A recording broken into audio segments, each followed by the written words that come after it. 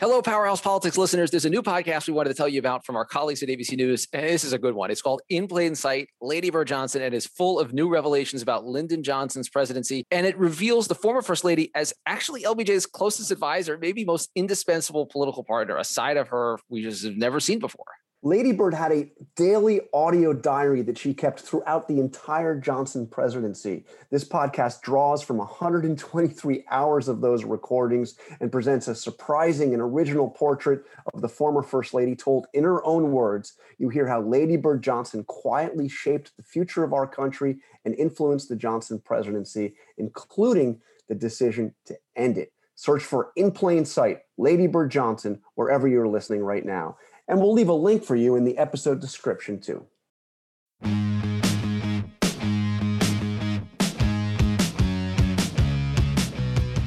Hello and welcome to Powerhouse Politics. I'm ABC News Chief Washington Correspondent Jonathan Karl. And I'm ABC News Political Director Rick Klein.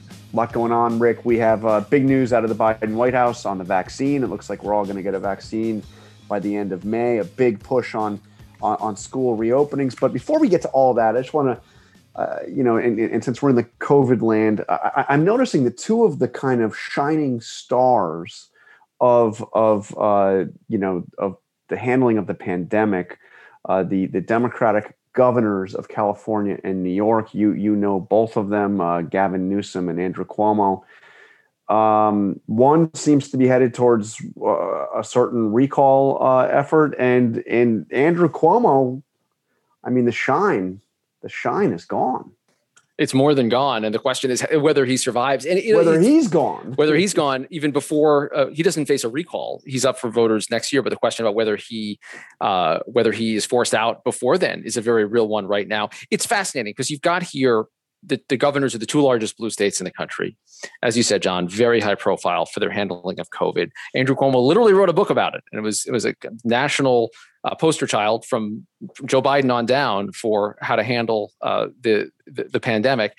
And to have him now in this situation, John, you covered New York politics for a while. You've got some insight into Andrew Cuomo. I would posit that he is in bigger danger of losing his job, being kind of forced out of that job, than Gavin Newsom, even though he doesn't face a recall like Newsom does. But it's fascinating to see the pressures that they're under for COVID, and in the case of Andrew Cuomo for some scandal, sexual harassment allegations that are out there. But what is your take? Does Cuomo hang on? Is he able to withstand the pressure? Look, whether or not he resigns, I mean, I need to remind you. Do you know who the governor of Virginia is, right? I do. Okay. I do. Yes. Still. Yes. And you know who the lieutenant governor of Virginia is? Indeed. And you remember a time when both of them were surely going to be gone. Yes. When every major Democratic figure nationally and frankly on a statewide level was calling for them both for their reasons to resign, and they are both there. I think that Andrew Cuomo, I mean, who knows what he himself will do. He doesn't seem like a big, back away from a fight guy and resign kind of a guy. But his political career's done. And remember, this started before the sexual harassment allegations. You had the allegations that he had been underreporting the nursing home deaths in New York, had not been transparent with the data, had been blocking the release of the data.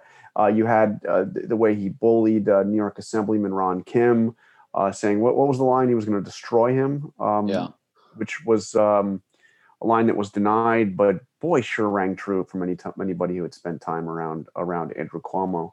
And these allegations are just are devastating. I mean, really, all three of them in their own ways, just absolutely devastating. So it's hard to see. It's hard to see how he survives politically. I mean, I think that we can probably already say he won't. This was a guy not long ago we were talking about as a future potential presidential candidate, maybe a future president. I mean, my Lord. And at this point, running for a fourth term, breaking his dad's record in New York seems off the table. No. If that changes, I think it may force him in a different direction. But here's what's fascinating to this on one level. Democrats are very familiar with these kind of reckonings. They've imposed standards on themselves often that are frankly different than on Republicans. And in the case of COVID as well. I mean, look, this is what has Cuomo in hot water initially for just for not being transparent about data, and Newsom in hot water for one particular dinner he had that suggested that French he wasn't laundry. French laundry. He wasn't abiding by the same rules that he was forcing others to. And at this moment that we're seeing the country begin to reopen and really agitate toward reopening, you referenced schools at the top. Governor Newsom is now moving a little more aggressively in that direction.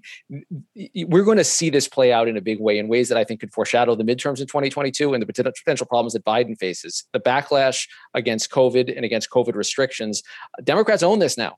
Joe Biden on down and governors on down. Now, Cuomo is a different circumstance. I think, though, one thing that does set him apart from Newsom is that there's really nobody in the Democratic Party who's got much use for Andrew Cuomo, in part because he's been around for a very long time, more than a decade as governor, in part because of his abrasive personality. Newsom still has the backing of most California Democrats and most of the official California apparatus in the Democratic Party. Until or unless he loses that, I think he's in better shape to survive a recall than you might think. But I don't know. Cuomo is a particular challenge at this moment, and you're just seeing the way Democrats really have very little use for the guy. I mean, Andrew Cuomo is somebody who's known as a bully. I mean, that was his brand. And I mean, he'd be bully for you. He is a guy. Look, I first got to know him a long time ago when his father was governor, and I covered the Mario Cuomo's last governor's race when he ran unsuccessfully for a fourth term back in 1993. 1994, and against Pataki. And, I got more than a few phone calls from Andrew Cuomo, screaming about something that I reported or, this is the way he operates. And, you can operate by fear until people no longer fear you, and then they loathe you. You look at the allegations, particularly his former aide, Charlotte Bennett, 25 years old. And it now turns out we've learned that she actually filed a complaint against him in June of last year. I mean, this is at the absolute height of the kind of cult of Andrew Cuomo, when he is seen as the guy who's, helping the country, not just New York, helping the country kind of grasp the pandemic, his press conferences, must-see TV. And then he's, the allegations are frankly stunning. 25-year-old former aide, the way he's talking to her, a victim of sexual assault, again, while he's at the peak of his popularity. And that the Biden White House doesn't want to go near this. It's a tough storyline for any national Democrat. We saw Kirsten Gillibrand kind of running away from the cameras on this. She, of course, was the first prominent senator to come out against Al Franken and force him ultimately out of office. So that Democratic reckoning is out there. And I think, to bring it back to COVID, the political pressures that are now fully falling on the Biden White House, a critical week for COVID relief, the push going on in the Senate, where they're going to have to be at as much party unity as possible. No, cannot lose a single vote if you're Joe Biden. He is pleading for his party to stick together at this moment. And the country is alternately, I think, hopeful. It looks like with this news about Johnson & Johnson and Merck working together, and the promises from President Biden that the vaccine timeline gets moved up a little bit, that all Americans should have access to a vaccine a little bit earlier than previously thought. But it's also a time, I think, of a lot of frustration out there. And you see this bubbling up with schools. You see it happening in Texas, where the governor is lifting all of the restrictions on businesses and on mask wearing. Public health officials are worried about this. And it's going to be a balance for President Biden and the White House to show some optimism, but to also temper expectations so that behaviors don't change in a substantial way. It was interesting. We heard from Biden, making the big announcement. I'm pleased to announce today, as a consequence of the stepped-up process that I've ordered and just outlined, this country will have enough vaccine supply, I'll say it again, for every adult in America by the end of May. By the end of May.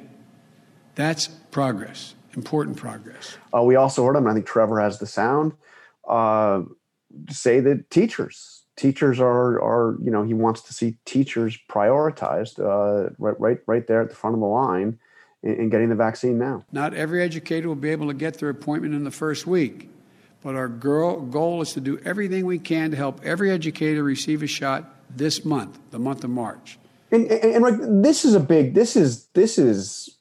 the most explosive, I think, of all the COVID issues is what is happening with schools. And it may be the most frustrating one for the White House, for the administration. Just today, First Lady Jill Biden and the new education secretary are traveling to schools in Pennsylvania and Connecticut to try to highlight schools that are reopening. Well, we remember that bold promise that the administration offered about a majority of schools open in the first 100 days. The president's walked that back. It's frustrating because it puts him in the crosshairs of teachers unions in some cases. It also is one of those areas where you can mandate whatever you want. You can demand whatever you want. And we remember a previous president doing quite a bit of that, John, at the podium about what places and schools needed to be doing. But these are controlled by state and local leaders. And the White House has been adamant about not conditioning funding on reopening. There's not much else you can do other than some public pressure and some jawboning. And this is an area that's going to break through beyond people that are really tuned into politics. People want their kids back at school. They want to get back to lives. The weather turning a little bit is part of it. And this is going to be a perilous time, even aside from the politics of the COVID relief bill, to make sure that this White House can deliver on this big promise.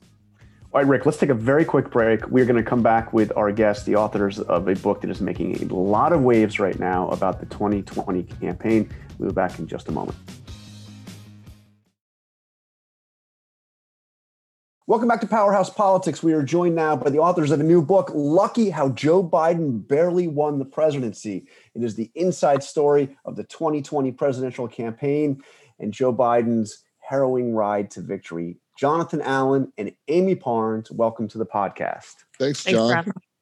So let me start with you, Amy. I want to get in. You have some fascinating stuff about the role that Barack Obama played over time. But since we were just talking about Andrew Cuomo, there's one little detail you had that kind of jumped out to me about Andrew Cuomo's legendary speech at the 2020 Democratic Convention. Except I didn't get a chance to see it. Can you tell us what happened? Sure. Well, everyone was trying to record messages. It was a virtual convention, obviously. And he was tasked with doing that. Of course, when you record a message, you have to really get into the nominee and why the nominee is great. And what Governor Cuomo did, is he basically talked about himself the whole time. And that annoyed a lot of people, a lot of the convention planners and folks in the Biden campaign, because you're not really supposed to do that. And so when his aides were asked if he could re-record the speech, he declined. And so a source essentially told us that they put his speech on our doorstep, lit it on fire, rang the doorbell, and then ran away, which I thought was a really funny thing to say and encapsulate that moment.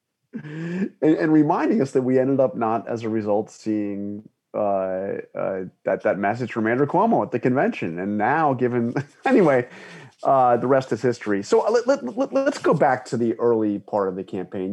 You have some, and Jonathan, I'll direct this to you. You have some really interesting behind the scenes detail about the role that Obama was playing and Obama's, shall we say, lack of enthusiasm for a run by Joe Biden. I was wondering if you could bring us into this this meeting you describe in late October of 2019, where Obama is kind of giving a rundown of the field and describing the various candidates. Can you tell this is the view? This is how Obama is seeing the campaign in October of 2019.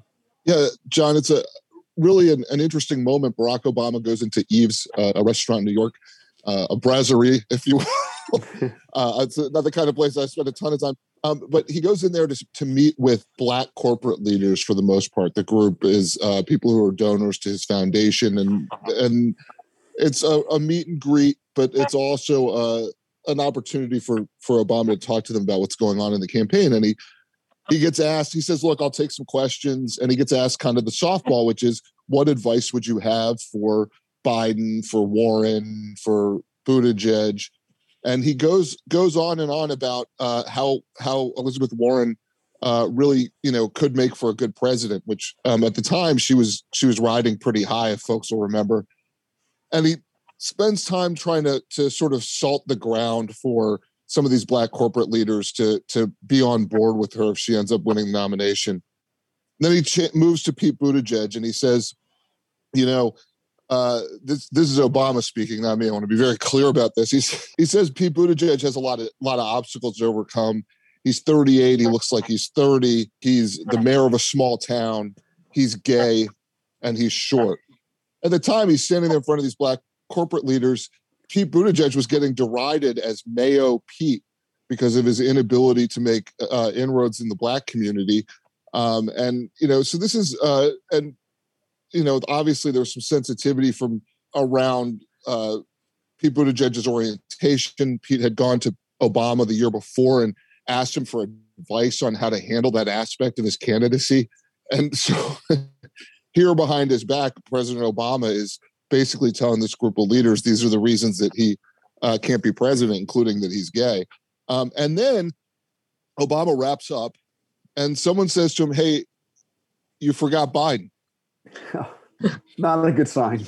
It's sort of a metaphor for where Obama's head was from the beginning of the campaign. And we go through some of those painful moments where Biden is trying to get support from people who supported Obama. One of the opening scenes in the book is behind the scenes at a Martin Luther King Jr. Memorial event.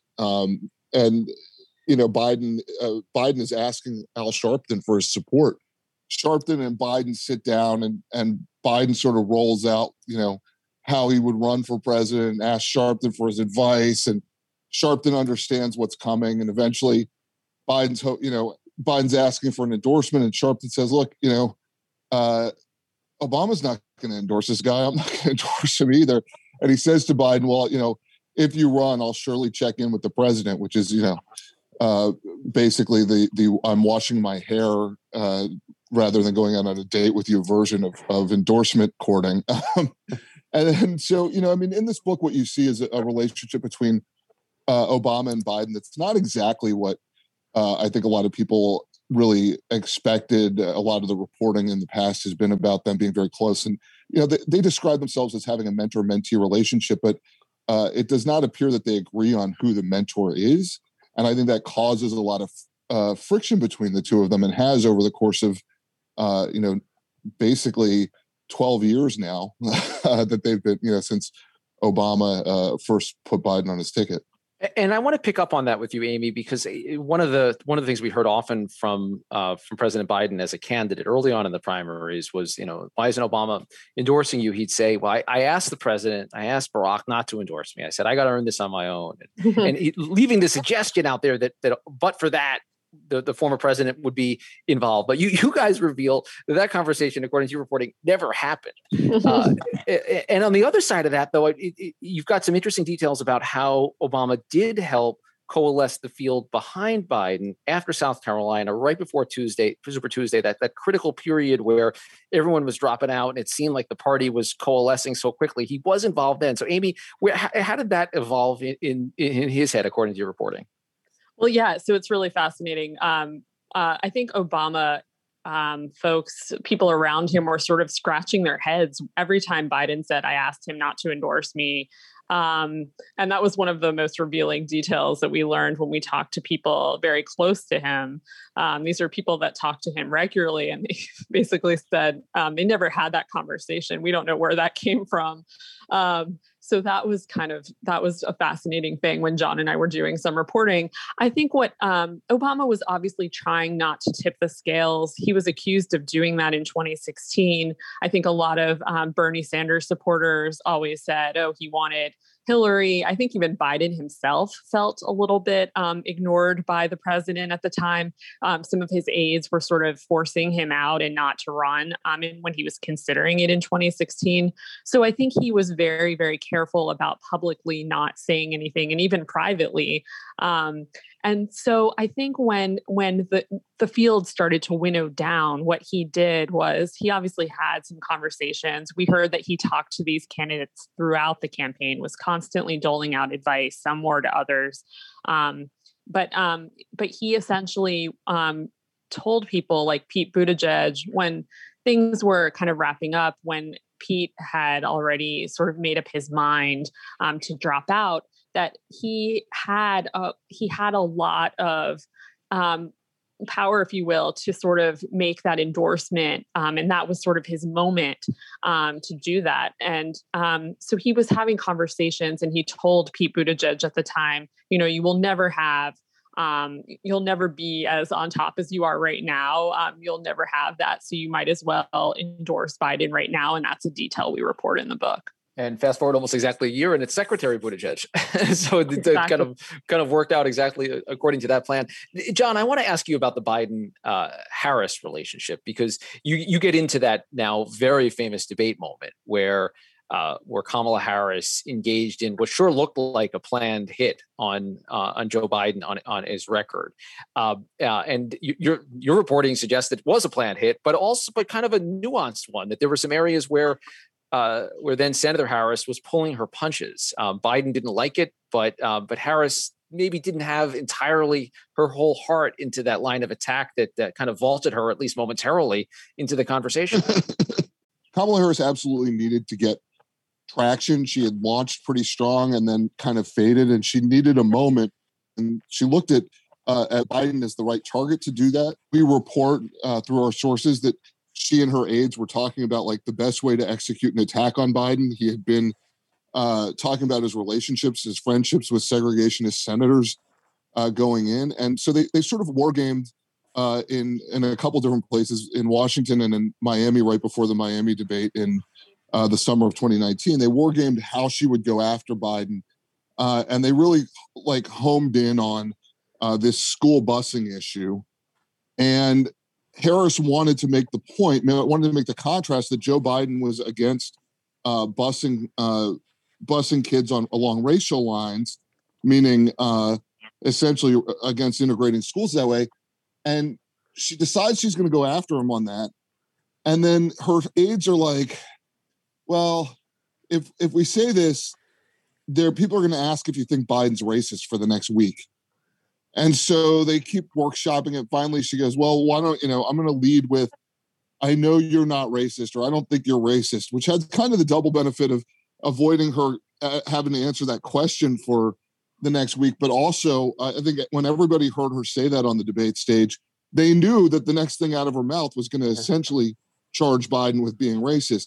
And what's also interesting is his reaction. He seemed completely blindsided by this. And we report for the first time in the book that during a commercial break, he looked over at Pete Buttigieg and said, this is just a bunch of BS. Although he didn't use the letters BS. Thank you for cleaning that up for us, John. I mean, this is a family podcast. Appreciate that. My kids watch a lot of Disney, so I figured. I want to close out with one other thing you reveal on Obama, which is interesting. I mean, first of all, at this point, you also report that Obama did provide a very key boost, it seems, to Biden at a key moment, which is encouraging Pete Buttigieg to come over and to endorse as soon as he got out of the race, to endorse Biden, telling him this would be his point of maximum leverage, and that was a key moment, no doubt for Biden. But the one that struck me, it's a minor detail perhaps, but it just really surprised me that after you report that President Obama did not call Biden from election night until after the election was called by the networks 4 days later. That just seems amazing to me. So can you clarify when when did they talk, and why this gap? Why is he not calling? I mean, this is election night. He's not calling Biden. I think there was a little bit of a freak out moment. Everyone was trying to, we kind of report this in the book. Even the Biden people that night were kind of a little freaked out. They didn't realize, they thought that they could win. They didn't know how close it would be. And I think the former president was sitting on the sidelines and sort of watching and going, God, I hope this is not deja vu from 2016. And so I think that he was watching and kind of letting the process play out. We found it a little bit surprising as well when we were doing reporting. I think people around him were a little bit surprised by it. But I think, it sort of shows, they try to portray a very cozy relationship. And I do think that without a doubt that he loves his former vice president. It just remains to be seen if he thought that he was the best candidate. I think he maybe identified with other candidacies more than Biden's, but yeah, that remains unclear as to why he didn't call him until Saturday when Biden was declared the victor. I mean, this is a critical time. The election has happened. There's, it looks like it's trending towards a Biden victory, but again, the networks haven't called it. It's going on for days. It's wild. Well, anyway, this is congratulations again, a really fascinating look at a campaign truly like no other campaign that we've ever witnessed. And there's much more to talk about. You've got great detail in here about how the pandemic affected the campaign. You even have a top aide to Biden saying that the pandemic may have been the best thing that ever happened, to the campaign in terms of what it allowed, Biden to do and how it allowed him to position himself. But really good detail, and it's great. Thank you for coming on to talk to us about it, Amy Parnes, Jonathan Allen. Congrats on the book. Thank you. Lucky. Thank you, guys. It's Lucky. Available now. Out yesterday, available on Amazon, or better yet, at your local bookstore. Thanks a lot, guys. Take care. You. All right, Rick, that is all the time we have for Powerhouse Politics. We want to give a special thanks to our production team here, the just unbelievable Trevor Hastings. I mean, does he just keep getting better and better? Is that a rhetorical question? I mean, just unbelievable. And Adia Robinson, who actually did all the work on this particular podcast. Thank you very much to both of you. We will be back next week with more Powerhouse Politics.